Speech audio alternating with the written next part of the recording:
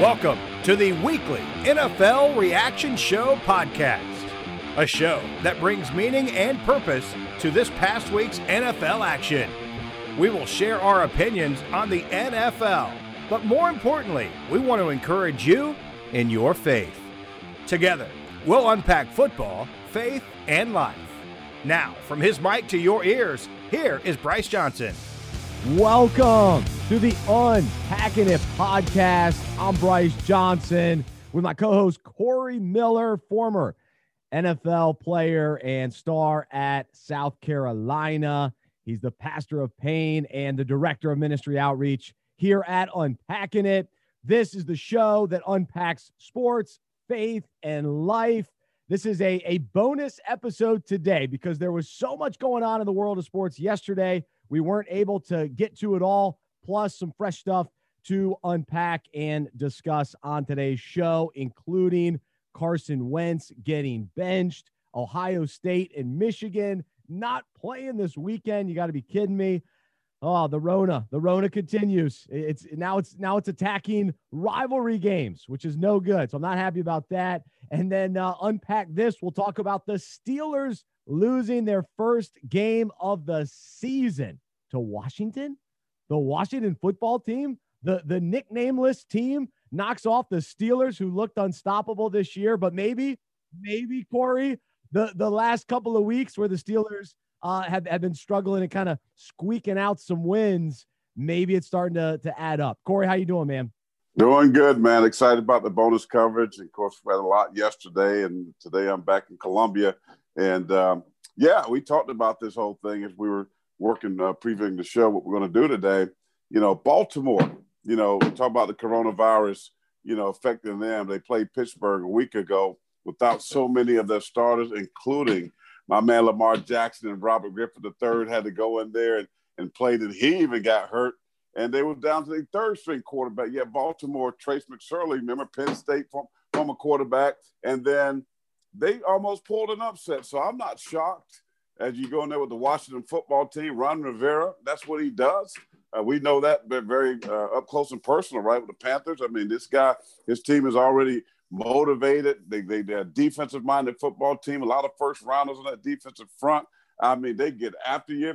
And then just what about the story of Alex Smith, man? I mean, should not be playing football, right? When you're talking about miracles, when you're talking about overcoming adversity, when you're talking about all of that, Alex Smith, now the starter for the Washington football team, with basically 1.5 legs, man, and getting it done. And, of course, that to me is exciting. Well, I would love to break down the game and discuss and figure out how the Steelers lost. But guess what? I couldn't watch the game because the silly Fox affiliate. So I'm one of those guys. You probably heard the complaints all day today from all NFL fans and media members that you expect the game to be on Fox and you turn on and it's TMZ. Are you kidding me? So there I was trying to watch that game last night. NFL Network ended up airing it afterwards, so I did catch some of it. But the takeaway for me from a Washington perspective is the reality that as long as I've been a football fan, I say recent years, nobody likes Washington unless you're a diehard Washington fan. Nobody has rooted for them. You've always kind of questioned the ownership, and you just kind of Washington, yuck. But this team with Rivera as the leader, with Alex Smith as the quarterback, you can't help but root for them. You can't help but appreciate them. You can't help but like them. And it's amazing how quickly they've been able to change the perception of Washington. Because think about it, this year, even as they were losing, there was very little negativity surrounding this team.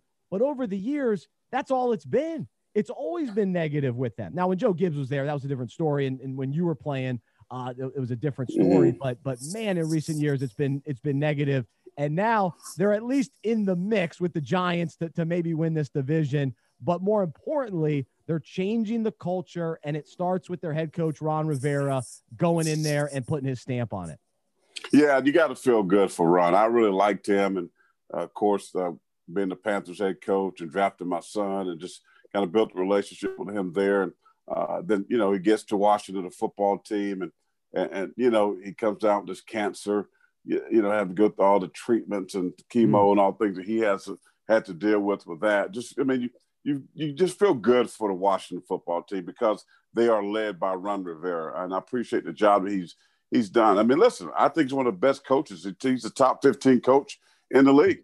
Say what you want to. He is that. He's won, Coach of the Year several times. This Washington football team has been a wreck. It's been a hot mess, man. Daniel Snyder, the owner, this guy's all over the map, the allegations with the things he had in his front office. And I know a lot of fans that love the Washington football team. They are diehards. They're from that Northern Virginia, the D.C. area. And they're diehards, man. But, back in the day, Bryce, the Washington football team was about the only games that we could get down here in these parts. You saw them on TV all the time. So, right, with Joe Gibbs and the Hogs, right? And I'm getting TMZ. What's up with that? TMZ. Oh, it ain't right. It ain't right. I was trying everything. I was trying to download Fubo TV and Amazon, and I was trying it all. I've got YouTube TV, and I couldn't figure it out. So, I had it on my YouTube TV. I saw parts of it driving home when I left you. You got it on YouTube TV? Yeah, it was up. It was up some kind of way. Well, maybe Columbia, your local affiliate, your Fox affiliate carried it. Well, good. Yeah, I had it. I had it. And good for you. We'll talk about the Steelers' perspective in a little bit during our Unpack This segment. But before we talk about the Eagles, let me ask you this. Do you need to get your own health insurance? Go to healthmarketgenius.com. Know your options, healthmarketgenius.com. Support them as they support us. And for all you listeners out there, tuning in today, encourage you to check out our Facebook page, Unpacking It, Twitter, Unpacking It. And as you do, you'll see some of the links for Corey where you can follow Corey, but he's Pastor of Pain on Twitter and Facebook. And so we appreciate you keeping up with us there and would love to hear from you if you want to interact on social media. You can also email us, Bryce@unpackingit.com or Corey@unpackingit.com and would love to hear from you. And so before we kind of go back to Sunday on some of the big topics, the news today, and I was texting with all my Philadelphia Eagles fans, a little bit of a mixed bag, but overall, they all realize, hey, the season's over. They're not going anywhere. Let's see what's going on with Jalen Hurts. Let's see what we have with Hurts. And here's my journey as I've been a Carson Wentz fan over the years. From North Dakota State, I appreciate his faith. He seems like a cool guy, good personality just from the outside looking in. And so I've had him on fantasy teams. I've rooted for him. But then I also love Nick Foles when he came in and took over for Wentz on that Super Bowl run. That was a magical team, a very likable team. I found myself rooting for them that season. Mm-hmm. Well, going into this year, I drafted Carson Wentz on my fantasy team. So I was all in. I had big expectations for him. We've seen what he's capable of doing. He was a former, number 2 pick. The talent's there, and we've seen it actually out on the field. And so I always believed that he could turn it around. But at this point in the year, it's just not happening. There's only a few weeks left. I think it's time for him and Philadelphia to go in different directions. It's just not working. It doesn't mean that he's not a great quarterback. Doesn't mean that Doug Peterson isn't a great coach, but the fit just isn't happening anymore. And maybe it's because of the lack of talent and players around him. And I think that's a huge factor. There's no question about it, but it seems to be a little bit deeper than that. Personality, fit, all those kinds of things, some of the intangible, elements that maybe we don't recognize on the outside. It just seems off. It just seems like something's not right there. And I feel like he needs a fresh start. Well, Bryce, that's one of those, tricky situations, right? You draft a guy that high in Carson Wentz, the prototypical quarterback, NFL quarterback, I should say, 6'3", 6'4", 235, terrific arm strength. He was an accurate quarterback. He could extend plays. He could run the football. Then he had that knee injury, then years later, he gets hurt. Your backup comes in here, Nick Foles, and leads your football team to a Super Bowl. Nick Foles leaves, goes to Jacksonville. Here comes Carson Wentz again. They draft Jalen Hurts the second round. out of Alabama, Oklahoma / by way of Alabama. Yeah, oh yeah. Okay, you got to get that in there. But now let me put my former player hat on. If I'm the quarterback, okay, you say, hey, this is your football team, Carson, and we're going to rock with you. We believe in you. We extended your contract. We gave you a lot of money to be the franchise quarterback, and then all of a sudden, in the draft, you hear Jalen Hurts' name's called. You go, wait a minute, what are you doing? I thought I'm your guy. No, we need to back up. But when you bring a young guy in, the mindset of an organization is he's coming in to replace the incumbent, right? So I think mentally that bothered him. You're coming off an injury. You got a guy that he's drafted. Now you start to think what in the world they're thinking, what's happening, and then you go out there. Right, and you go out there, you don't play well. So, every week now, the city of brotherly love, everybody's writing about you, local media, the national media. You're on Get Up in the morning with Bryce Johnson and crew. Everybody's talking about why you shouldn't be or this, that, and the third. But listen, let me just say this real quick. The guy does not have a lot of weapons. He doesn't have a lot of help. The offensive line is putrid. He has, hardly no time to throw the football. So what do? You start to press. You start to try to make plays when nothing's there. So you're just doing whatever you can to try to move the offense. So things just didn't work out for him. And so right now to this, and now Jalen comes in last week, 5 for 11, throws a touchdown, which is a great throw, just ho-hum numbers. But it was enough that he moved the offense that gave them a chance, at least in that ball game. So if you Doug Peterson, the head coach, you got to make a decision. And here's the thing is you got to be concerned with the locker room. What are the veteran guys saying in that locker room? You got a veteran in Carson Wentz. You throw in Jalen Hurts. They want to win. So if a guy like Jalen gives them a jolt or a shot of energy, a boost, and say, hey, we got 4 weeks. We still kind of in this thick of things in the NFC East. Let's see what the young guy can do. So it's really going to be interesting to see how Carson Wentz handles the situation because, he's in a difficult place right now.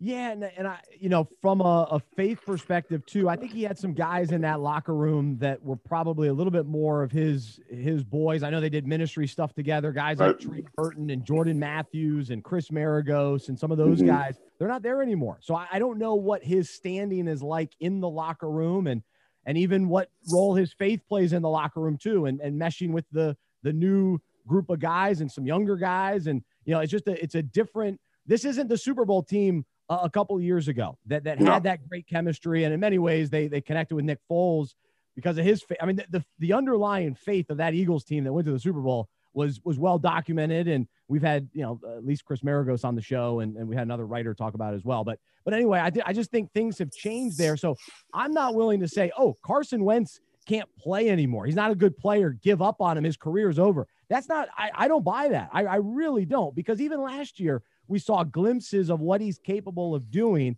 And so I just think he needs that fresh start. It's just not clicking in Philly anymore. And I don't even think a coaching change would help that. I don't think that's the answer. I think Wentz needs to go to another team. And I've said it, I think he should go to the Colts. I think he should play with Frank Reich. I think he would fit in there well. I think they've got a good offensive line that would protect him. They've got some up-and-coming weapons like Michael Pittman to surround him with, a great running game with Jonathan Taylor. I'm telling you, you plug him in there, they're a Super Bowl. I already kind of think they are, even with Rivers. I was going to say, I think you're just really trying to build up your argument with this Colts thing. You're so hung on the Colts going to the Super Bowl. And like, it's not happening. But let me just say, I can see him in Indy being a really good fit. But listen, Carson Wentz he has talent. He's still young. And the thing is, a lot of teams are going to knock down the door to try to get him. Listen, Doug Peterson and the organization, as I said earlier, haven't put him in the really a good position. I mean, so I don't think it's all of him. It's not just him. It's just you got to look at all the stuff. The receiver core, look at it. Alshon Jeffrey, I love the death former Gamecock, but he's been hurt the last 2 years. He's never been a burner. He's been that jump ball 50-50 type guy, big body, rebound, you position, you catch balls, great hands. The other guys got hurt. The Deshaun Jackson, I believe, got hurt. I mean, so they don't have a tremendous receiving core. Ertz the running game, which they used to bank on a lot, non-existent. So you get in these obvious passing situations where you got to throw the ball, and when you got a subpar an offensive line at best, he's running for his life, man. So, yeah, if Doug Peterson is not going to change what he's doing, is not going to put the right pieces around him, right? You know, as good as a quarterback is, as talented as he is, if you don't have the right pieces, I don't care who you are, Joe Montana, Dan Marino, you're going to be bad. If you don't have guys up front, the big nasties blocking for you, you don't have guys that can beat one-on-one coverage on the outside that can get open, you're going to be bad. And it reflects on the quarterback, unfortunately. But he is a man of faith. You talked about that. And, you know, listen, God's never going to give you too much. He'll get you through your situation. And maybe it is. Maybe it's a time for him to take his talent, his gospel to another locker room. And maybe that's it. If so, it will work out for his good. That's right. Absolutely. And yeah, I think he'll respond well, like he has when he's been injured and all that he went through with watching Foles win a Super Bowl with his team. I mean, that's a challenging situation. But then what's so fascinating too, when you think about Jalen Hurts, he's the one replacing Wentz. Well, what happened down in Alabama? Hurts got replaced and kind of back and forth with him in two different moments. They both had their times to shine, which was pretty cool. So I love that whole storyline there. But it is interesting going back to the draft because that was an indicator that there was doubt about Wentz. And so once that enters the conversation and then you get off to the slow start and then all the things that you were talking about with players being out and injured and maybe not playing as well around him, now all of a sudden you're looking over your shoulder. Because compare that to Aaron Rodgers in Green Bay. Nobody's talking about Jordan Love, because Rodgers is playing out of his mind and the Packers are winning. So I'm not sure exactly why the Packers made that decision. I guess they're really looking out for the future, but I still question that pick anyway. But with the Eagles, now you can see, maybe they really were preparing to move on from Wentz by making that pick that surprised a lot of people. And I had kind of hoped that Hurts would go a little bit later and kind of get an opportunity, because I'm a fan of Hurts, but not in this circumstance. So I'm a little bummed for my boy Wentz that it turned out this way. Well, listen, you know, it's just the grown man league, and we know that these things happen all the time. You know, I remember a situation in my career, right? I've been the incumbent 5 years, and we have Mike Nolan, who's still in the league right now, the defensive coordinator of the Cowboys, is my defensive coordinator. Dan Reeves was the head coach, and you know, I remember coming in one day, went after a game, and you know, like, Dan will see you in his office. So I'm thinking, well, I'm not getting cut. You know, I wasn't, you know, I thought I was playing some good football. But they were like, well, I went to Dan's office, and they were like, well, we want to go with Marcus Buckley, like, and to start him a few games to see, you know, and never really told me. And I just asked the question, why? Like, I'm grading out good. And like, I'm doing my thing. You know, it was some personal issues in there. We didn't click. So, I kind of figured that out. But so, you know, they were a little upset with me. So what happens sometimes in NFL locker rooms, they do stuff like this. I'm not saying that's the case with Carson Wentz, but I got put down for a couple of weeks. I went from playing 70% of the plays to 0. Wow. And they were trying to actually get me to play special team. They put me on kickoff one Sunday, and I was like, yeah, you put me out there. Do you think I'm running? I done paid my dues. You know, I'm just jogging down. So they bitches like, man, he ain't going to do anything. So they stopped that. So I went from that and just playing short yardage and goal line defense, right? And it was embarrassing. I mean, in New York City, from the New York Times, New York Post, you think all these major networks, being up on ESPN, and you got replaced. I've been a starter. You know, I've been the guy that was replacing Lawrence Taylor, that kind of, you know, so it was hard. And I just remember, you know, someone saying to me, it might have been in chapel or something like that. I was, you know, part of me was fire ant mad, you know, like want to go off and just do some stupid stuff, say some stupid stuff to the media, say something stupid to the coach, you know. And then someone said, how are you going to handle this situation? You know you better than that guy. You know why they're doing this. You know this just attack to try to get you to do something stupid so they can have an excuse. And the thing that they said, get better and not be bitter. There you go. So get better and not bitter. I'll never forget that. And so I just took the high roads. Man, I started playing in practice. I was like, I'm on the scout team and I'm blowing up the offense. I'm just, the offensive guys mad at me like, you shouldn't even be over here. They try to run plays. I was just a distraction just on the football field. I just worked at my game. And I'll never forget this. We were out in Phoenix, Arizona, Scottsdale playing the Cardinals. And went on our Saturday night meeting before, and we got food and going on our Saturday night meeting. And Mike Nolan couldn't even look me in the eye, man. Had his head down and said, man, we made the biggest mistake. We want to apologize. You're starting you back in the lineup. I'll never forget that. Wow. And because I got better instead of being bitter. So I say all of that just to say with Carson Wentz, which I know he will, been a man of faith and understand, he's going through a fiery trial like I went through. You don't like the decision. You're mad. You want to say stuff. He's a high character guy. And I think he'll use his opportunity to be better instead of becoming bitter, because here's the thing. I know Jalen is a different quarterback, right? Jalen's a scrambler. He's a runner. He's a dual threat. And it's amazing that they're playing the Saints. I mean, with two quarterbacks that basically got the same skill set. That's going to be a good one. It should be a good game. And Jalen's going to make plays, but Jalen's going to take some risks. He'll make some mistakes. But he's a football player. I'm great friends with his father. And so I'm happy for him because I know him. I know his dad. I know his family. They're ecstatic. They're from Houston. But at the same time, like you, I always cheer for God's people, right? I want God's people to do great things like Carson Wentz, who's a good guy and is unfortunately and he's getting beat up by the media. So my hearts and thoughts and prayers definitely with him. But I'm also at the same time, Jalen's a Christian dude, and I'm pulling for him as well. Got to get the glory one way or the other, even though it's uncomfortable for both. Yeah, no, I appreciate you sharing that story. That's a good one. And some names were running through my mind too when you think about Ryan Tannehill. Miami gave up on him. Now he's in Tennessee, and he's one of the upper echelon quarterbacks. They just lost to Cleveland. And got paid. And he got paid, and he got another opportunity.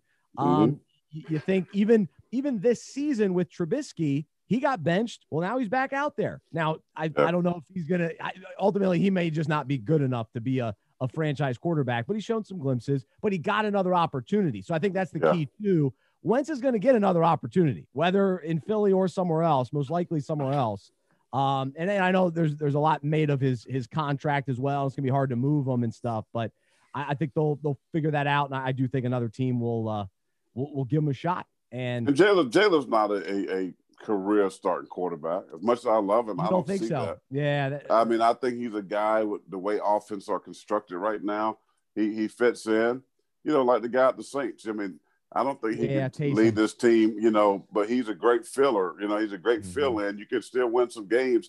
I think they're career backup type dudes that can give you some plays here and there, change the momentum of a football game like Tyson Hill. I mean, I think that's who Jalen Hurts is. And so, 3 or 4 week stretches, I think he can be good. But as far as being the face, the franchise of the Philadelphia Eagles, honestly, I don't see that right now. They drafted him early. It's an interesting situation. I think Philadelphia front office has to take a lot of criticism for the spot that they find themselves in. And it's fascinating to me, and this may be a bigger conversation for another day, to think about one-hit wonders in the NFL as far as Super Bowl winners and the difference between that sustained success. And I think it speaks to what New England has done over their run and being able to just continue to reload and keep going. Because the Eagles, that was just a special magical run. And then that was it. And then, a few years ago with Denver and they brought in Peyton Manning for a special run. And even Seattle, like they did a little bit better as far as sustained success with the defense that they had for many years and won Super Bowl, lost a Super Bowl, that type of thing. But yeah, Philadelphia is that they're the one-hit wonders. It's tricky to think back on that. Where they were able to capture more of that and keep more of the group intact and run it back, and it hasn't happened. So Yeah. You think back to some of the dynasties over the years, and teams have shown their ability to do that. But Philadelphia. But Bryce, I think that's hard to do in today's game. Yeah. I mean, back in the day, I go back to the Cowboys in the early 90s where they had that stretch with Jimmy Johnson and, Emmitt Smith and Troy Aikman, Michael Irvin, Rod Harper, Jay Novacek, and a massive offensive line that stayed together for all of those years, and a defense that was salty, bringing in Charles Haley from the 49ers. They had a run because the way things worked back then, guys stayed with teams longer. So you can build, these teams, franchise teams that can go on 4 or 5 year runs. That's why when people talk about Kansas City, and I know we may have this conversation another day, but, with Patrick Mahomes, as great as he is, and Hill and all these weapons and Kelsey, it's going to be hard to keep those guys together, with the money they're going to demand. Back then the Cowboys could do it. Back in the day, the 49ers could do it because guys weren't bouncing all over the place, like how long I stayed with the Giants. You don't see that anymore. So it's hard to have these teams that stay so good or even back-to-back years because a lot of times the guys do great, and they hit free agency. They out of there because they're going to chase the dollar. And they don't look at, hey, let's build history and let's build these teams that, man, some of the greatest ever. I just see that very hard to do. I mean, the New England Patriots did it for years, and I think they're going to be the last franchise to be able to have that type of success because guys are moving around and they're not going to stay with teams as long. So, those teams were special, but I think it's hard to do today. Absolutely, and that's why it was so interesting with Kansas City because their mentality – after they won, they think that they're going to win a bunch more, and they might, they might. And our producer Chris is a Chiefs fan, so he's thinking that. But the reality is for the Chiefs, they were actually able to bring most of their guys back, and some guys even took less money to do that, and they found a way to pay a lot of their players. So they're setting themselves up for it. But they're a long ways away from that sustained success and winning multiple Super Bowls. And it's not that easy. And that's why, again, what the Patriots did, we're just pretty special to be blown away by it. And it puts it in perspective. Well, let's shift gears to college football. And every time we get on this show to talk college football, I just throw my hands up because this season has just been so frustrating and we just don't know what to make of it. And it's just a nightmare in many ways. I'm thankful for the games that we have been able to watch and some of the cool matchups. And I still think we're going to get an entertaining playoff. Ultimately, you hope, you hope anyway, but this year now rivalry week. I guess this was supposed to be rivalry week and championship week. We don't even know what week things are taking place. And now with Michigan and Ohio State being canceled, it's a letdown and, a lot of layers to it. Cause even a couple of weeks ago, Kirk Herbstreit was in some trouble, wondering, will Michigan just bow out and wave the white towel or white flag to, just kind of surrender and say, hey, we don't want to play Ohio State and get whooped up by them. So is that at play? Is it truly because of the Rona and so many of the tests and positive tests and the issues that they're facing with that for why they can't play? So there's just all these question marks and all these layers to what's going on. And now should the Big Ten change their kind of stance on how many games Ohio State needs to play in order to make it to the Big Ten championship? But it's just it's a mess. What do you make of it? And kind of the bummer. I always like Michigan, Ohio State. It's always a fun one. Well, rivalry weekend is always great, and we missed that this year, although the Iron Bowl got played, with Alabama, Auburn, they moved it up. That's normally the last game of the regular season, and it's after the Thanksgiving weekend there. But, South Carolina, Clemson got canceled. Now you see the Big Ten, that big matchup with Michigan and Ohio State now being canceled because of the rise in the COVID numbers. With the Michigan program, December 5th, they canceled their game against Maryland. Ohio State, they got a game in last week, although they had so many starters out, especially on the offensive line, playing. But, they got the game in. But now, based on the rules that the Big Ten themselves set, that Ohio State, because of its cancellation, can't play in the Big Ten championship. They can't. And so that throws the whole thing in a really downward spiral, right? What do So now they trying to, get together and see how they can change rules, get Ohio State in that big. Because listen, we know that Ohio State's the best team in the Big Ten. They ain't even close. I mean, we've seen Wisconsin up and down. We've seen, Northwestern, the Fighting Reese Davises, and they went on that little thing, and then all of a sudden they get beat by Michigan State, I believe it was. The biggest, I should say, the best consistent team to me besides Ohio State's been Indiana. I mean, so now their quarterback's out. Now they got a quarterback situation. I mean, it's been crazy. Like, I'm so thankful that we've got as many games that we have gotten this year with the COVID in. And to me, that's why I always say, I don't know why they're trying to do this college football playoff. It's going to be risky. I mean, because this thing now, after Thanksgiving, going into the Christmas holiday, and we're, getting to the winter season with, even though I know vaccines are now starting to be dispatched, but it's going to be difficult. Who are the top 4 teams? I mean, we know from eye tests that you can look and say, okay, I know Alabama is head and shoulders above everybody. And I think that's unanimous.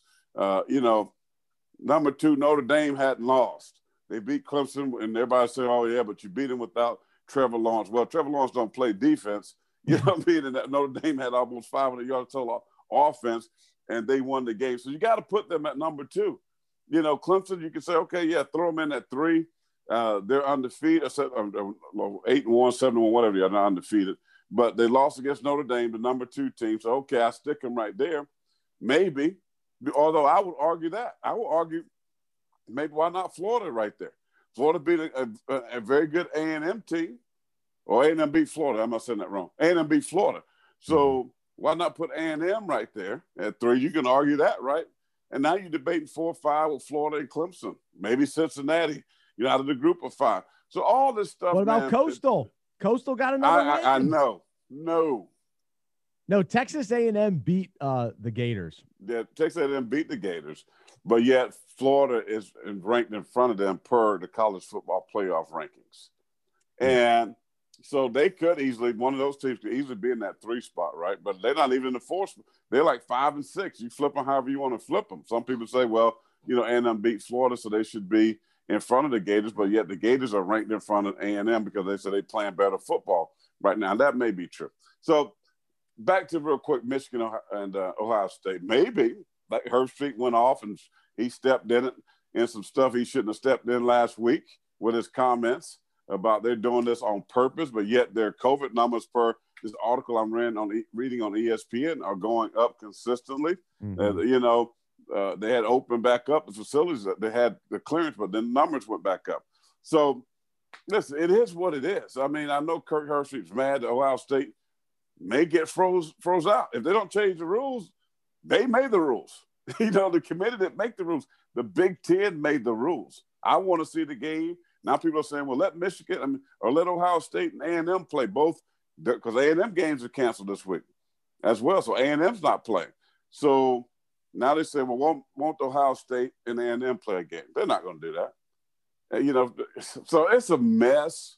I think it's going to continue to be a mess. I would say Ohio State, based on the 4 or 5 games that I've seen, definitely a top 4 team. Now, they're not going to have the body of work. They're not going to have a championship. They're going to have all those extra data points, as they refer to. But we know just by knowing football, Ohio State can play with Alabama, Clemson, Notre Dame, any of those other schools, and probably better suited maybe than even A&M and Florida. That's up for debate, and that's what the committee's going to have to deal with. Well, and as we argued last week, I still I understand the eye test, and there's no question about it. But to me, you got to play some games. You got to have enough to show. You got to have. You can't just to me play a few games and never have the be tested where you might lose and you might trip up, and the journey of a season where week after week you're playing games and you have to stay healthy and all that sort of thing. That all factors into getting to the playoff. And unfortunately for Ohio State and some other teams, they just haven't had that opportunity to do it. And so you can't necessarily fault them, but I also don't think you can just put them in because, they look good, so they deserve to be in the playoff when, Coastal Carolina, they keep winning. Cincinnati, keep winning. No. Yeah, to me, it's like, hey, these teams are playing well throughout the season, week after Coastal, week. B. That's why, hey, they beat my Mountaineers, so they must be good. It's Coastal Carolina. I mean, but you can't. But we can't stick that next to just because that's their name. Who's playing? Who's winning? And who's out there week after week getting it done? I responded to Tim Brando's tweet today. Oh, what did he had Coastal Carolina, and I'm a realist, man. I appreciate the story. I appreciate what Chadwell has done with this program. But listen, and they got a win over a BYU team that had to come across country with 2 days and go against an offense that's pretty much a triple option with a passing element to it. You know, trying to come to Conway, South Carolina to play a football game.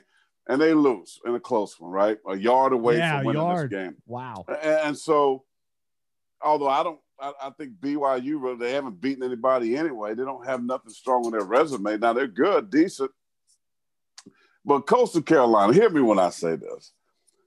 Here's my problem with Group of Fives. Group of Fives can win. You know, like I know Louisiana beat Iowa State, you know, Billy Napier's squad. They got a good win. But that's okay for a team in a Group of Five, a lower Sun Belt, whatever division.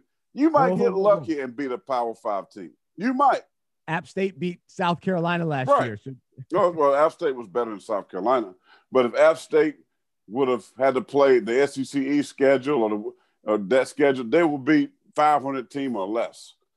If Coastal Carolina had to play in that division, they will be a 3-8, 3-9 team. Which I mean, 4-8 at best. You know, because the offense they run. I don't think you should get rewarded when you play in lower level football. And I'm being honest with you, you know, and you go off on a run and say that this is a top. There's no way that not App State, but Coastal Carolina is a top 15 team. There just isn't. And their best win is BYU. Whoopity-doo. And BYU has they ain't beat anybody. I mean, they've blown out a bunch of nobodies. But as far as football is concerned. Yeah, I just think. I know you're an App State fan, and y'all had crazy success. Y'all beat some. I would be, if App State was back in the day as good as they were, I would be better to say they might be more equipped than Coastal Carolina, or maybe even Cincinnati. But Coastal, I can't buy that ticket. I can't ride that train.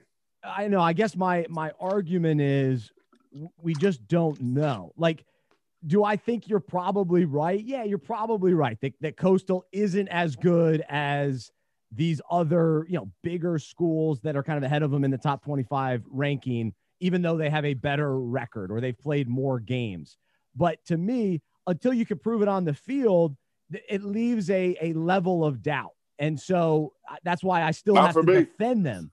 I still have to defend them because they haven't lost. So yeah, I have zero doubt. A few years ago when UCF was undefeated, I wanted them to get a shot. To me, you got to get the shot if you're undefeated. See, and this here's the problem. People always try to compare the NCAA basketball tournament with the football. It don't work. Basketball's team, and they're closer. There's only so many scholarships that can get on these Power 5 schools. So you get some really good players that go to a small school. That happens all the time. The Butlers of the world. You know, you get good players. They match up better. I mean, we've seen just beat Kentucky, or South Carolina losing to Liberty, or, you know, Houston. South Carolina just lost to Houston. I mean, these are smaller schools, but basketball is different. When you come to football, and if I would say Coastal, I'm putting you in the ACC. Or I'm putting you in the let's just say SEC, because Tim Brando, the great Tim Brando, has Coastal in front of Oklahoma, Florida, A&M, and Miami. So even if I said those 4 teams, Coastal, I want you to go play. I want you to play those 4 teams. They're not going to win any of those games. They're not. They may, if any, they'll get lucky and maybe win one, because one struggled with maybe Oklahoma. But the thing is, I don't think it's because you're going winning like UCF. Okay, they beat Auburn, and they're like, oh, see? Well, that's one game. You can lose one game. But when you're in the SEC, brother, you are playing grown man football every week. You get beat up. And them 245-pound tackles, they ain't gonna last. It makes a difference for sure. But I guess guess it ain't gonna work for 12, 13 weeks. It ain't gonna work. And that's what makes college football fun, because we're all, diehard fans of our school or our conference. And so we make the case for them. And there is a lot of eye test involved. And, let's face it, certain fan bases don't watch West Coast football because it's on at 9 o'clock or 10 o'clock at night. So you never see them. So we never give credit to the Oregons of the world or whoever. Now, Oregon lost a couple weeks ago, but they lost twice already. Yeah. So they're probably a bad example, but that's how we are. And so I think people that love big schools, and I'm with, I understand the SEC is always in the mix. They're the best conference, but we then downplay these teams that maybe they just put together a great season. And this year, Coastal Carolina, what they're doing and what they've been able to accomplish should give them a shot at competing with the best, because they've shown, hey, whoever's on our schedule, we're taking them down, and we're playing at more games. They've played 9 games versus Ohio State playing 5. Does that mean you would put Coastal in the tournament in the college football playoff over Ohio State? I'm willing to explore that, and I'm willing to. Wow. I'm willing to give them a little bit more consideration, and so the committee just has to decide, where they say, hey, we don't care how many games teams played this year, we're throwing that out. Then you put Ohio State in there, and their track record and their success in recent years and all that factors in. I mean, you put them in that thing, it wouldn't bring any revenue. I mean, like I said, listen, people was hyping with game day, which is good for Coastal Carolina. Dustin Johnson, friend of mine. I mean, Chanticleers, won the baseball national championship. Even then, so that's what I'm saying. Baseball is different. That tournament, basketball, all day, every day, because they can match up in those sports. Football, you're not going to have the size, the speed, the strength, the weight rooms, the nutrition. Yeah, they are going on a great run. But if they had to play a Power 5 schedule, no way. They'll be a 500 team at best. And so if you gave Coastal that opportunity and they match up against Alabama in the Rose Bowl or wherever it is that they're playing at, the Fiesta Bowl, they're going to get one. Nope. Who's going to say this is a college football playoff and is Alabama with all this history and 17 national championships versus the Chanticleers of Coastal Carolina from Conway, South Carolina? Come on. Here's what TV revenue is going to do: plummet. But Corey, it's going to go down like the Titanic. But we can't just every year say, all right, let's start a college football season, and then, all right, it doesn't matter what really happens, because we're just going to put Alabama, Clemson, Ohio State, Oklahoma, they're the best teams, Notre Dame. We'll just put them in there, and then we'll never give a shot to anybody else. No, and that's why I say you can win every game, but you don't get a shot because you don't have. I tweeted this the other day. Give the group of 5, make them the NIT of football, and they play each other. They shouldn't. No group of 5 should be in the big boy tournament. They should play in their own division. So if you put Cincinnati, Coastal, you throw BYU in there. University of Louisiana, Lafayette, those teams, Central Florida, Tulsa, good quality teams. Let them have their own playoff. Yeah, I'm actually fine with that. I would love the group that's of 5. What it should be, because they're never going to beat getting that. They ain't going to happen. Unless they go and say, okay, we're going to have a 16-team playoff, and the group of 5 champion, the highest ranked group of 5 gets in. That's the only way, because the way the system is now, they're never going to have a shot. They might get in a New Year's 6-day bowl game. That's it. That's the best they can do. So I am for saying, let's have a college football playoff for the group of 5. Yeah, no, and I'm and you have 2 champions. I just don't like them getting discredited just because, they're Coastal Carolina. This is 2020. It's a crazy year. Teams are different this year. And most of these, even the Power 5 teams, they're not at full strength. Michigan allegedly 45 players are out. So that's why they're not playing. But so it's just everything's different. That's why I'm just open to the possibility of a team like Coastal. I wouldn't watch it. I couldn't watch it. No, you just want to say four teams. I'm a purist, but I would dare not watch Coastal Carolina and college. I would be like, I ain't watching. Yeah, but then you get the score update on your phone. Well, I check the score and how bad. 10 at halftime. Alabama's beating LSU 45-14 at halftime. Imagine what they're going to do to Coastal Carolina. I mean, they're going to run through them like water. I mean, I'm telling you, it's going to be like they ate prunes. Until we see it. I just want to see it. Put it on my television so I know for sure.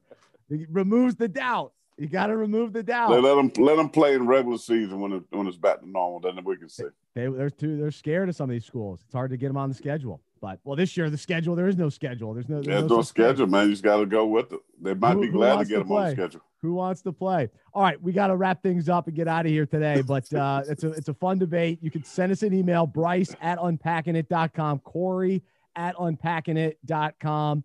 Want to hear from some Ohio State fans? What do you think about this? I don't know if we have any Coastal fans out there, but oh boy, I'd love to hear mad with me. That's right. You can send the hate mail to Corey@unpackingit. No, tell them to give me grace. We're a Christian podcast. Grace, brother. Give them some love. Give them some grace. All right, we'll wrap up with this. Unpack this.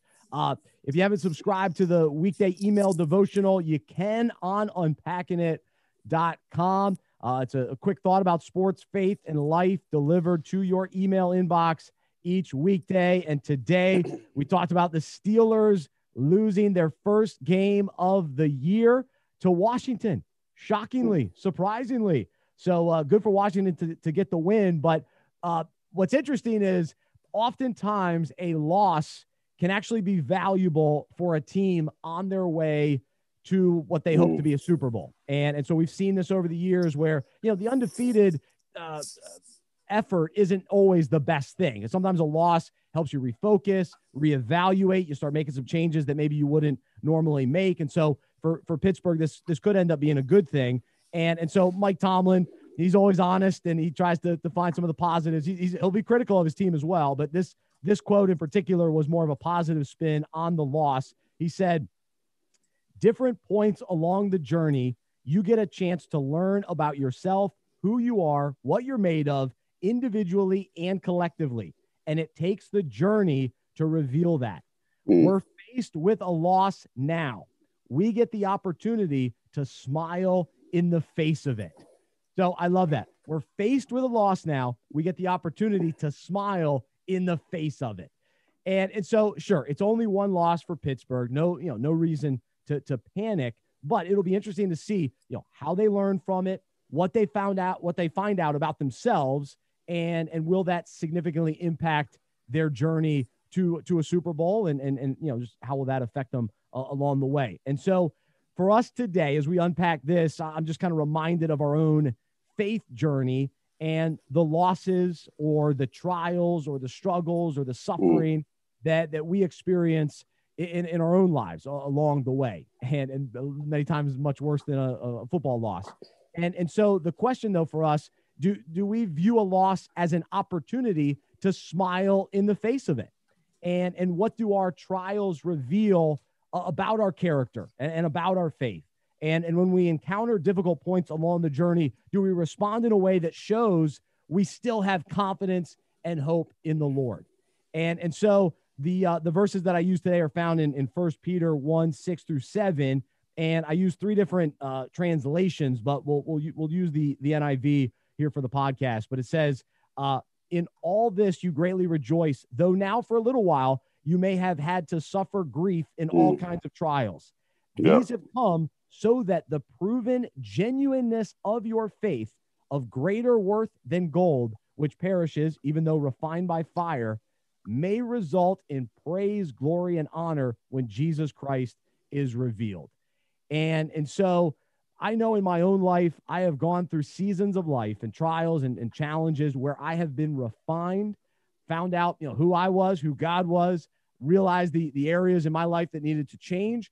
There were, areas of my faith that were revealed in a positive sense and sometimes in a negative sense, knowing, okay, these are some of the adjustments that I need to make. But I look back knowing that God used those seasons to refine me, the way that gold is refined in a fire, where the impurities rise to the top and then you wipe them away. And so for us, oftentimes the only way that we're really going to change and really be purified and refined is when we're in a fire, we're in a trial. We deal with loss, we deal with suffering. And that's when God does that purifying. And we realize too, oftentimes that, man, God gives me strength. I have a deep faith. I got it. He's worthy to be trusted. And so we experience all of that in those seasons of life. And so today, let's put our hope and confidence in him and allow the loss that we may even be facing right now to reveal the genuineness of our faith, because we're putting all of our hope and trust in Jesus. And so that's what I encourage everybody to unpack today. Corey, what can you add for that? That's good stuff. I mean, with Pittsburgh losing, and of course to a team that they were better than, to a team that they were stronger than, and on paper it looked like they should have no problem winning against the Washington football team, and they lose the game. Imagine as we talked about, maybe embarrassment, feeling down on themselves. But it's all about, again, as we talked about earlier, do you get bitter? Do you get better? How do you handle adversity? We talked about Carson Wentz, being benched. I mean, to somebody that you feel like I'm better than, losing that battle at quarterback. Well, Romans 5:3-4 says that not only that, but we rejoice in our sufferings, knowing that suffering produces endurance, and endurance produces character, and character produces hope.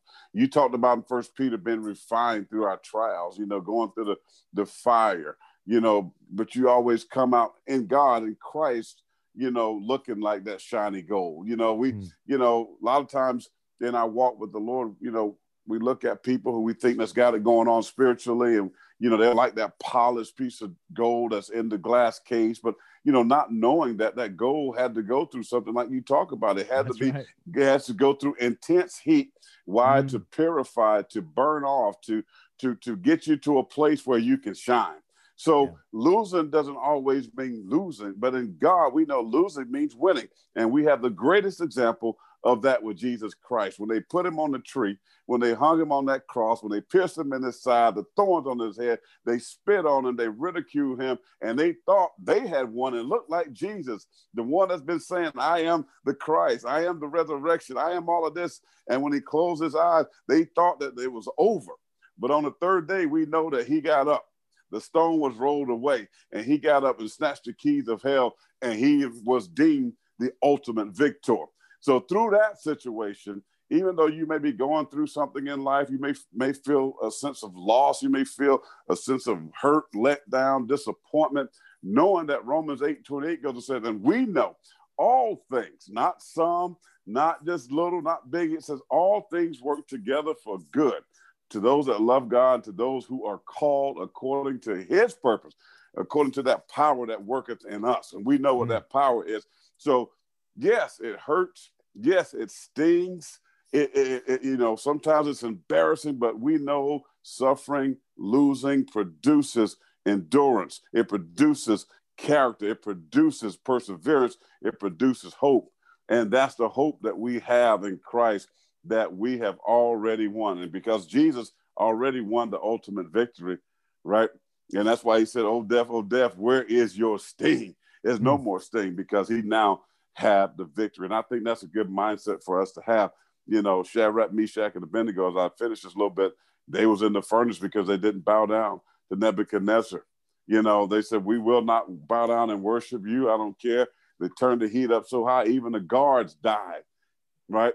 They said, even if that helper doesn't come, we still won't give in. We still going to have hope in Almighty God. And they said a fourth person showed up in that fiery furnace. And when they came out, they didn't have a hint, a smell of smoke.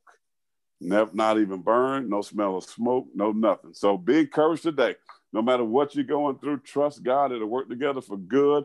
God just purifying you. He's just building up some character and perseverance and hope in you so that you can tell somebody the good news of Jesus Christ. Amen. Amen. He meets us in the fire. And when we reveal the genuineness of our faith and the strength and the purity that takes place through that process, then the next time we face something similar, we're even more prepared. We're even more strengthened, and we just continue to grow and mature through each loss along the way. Not that you want we don't want anything else. you don't root for the next loss, but it strengthens you in our own lives along the way. So just like David, right? David, but he was looking at victory. He had to go through some battles. Yeah, the lion, the bear, but God was just preparing him to defeat Goliath. That's it. So, amen. Well, there you go. There's Corey Miller. I'm Bryce Johnson. Thanks for listening to the Unpacking It podcast. As always, I wrap it up by saying I'm a sports fan who follows Jesus. I believe in the good news that he died on the cross for my sin. He was resurrected, and through faith, I have been saved by his grace. I hope that is true for you as well, and I hope you'll join me as we live life as sports fans who follow Jesus together. Have a great rest of your day. We'll talk to you next time right here on the Unpacking It podcast.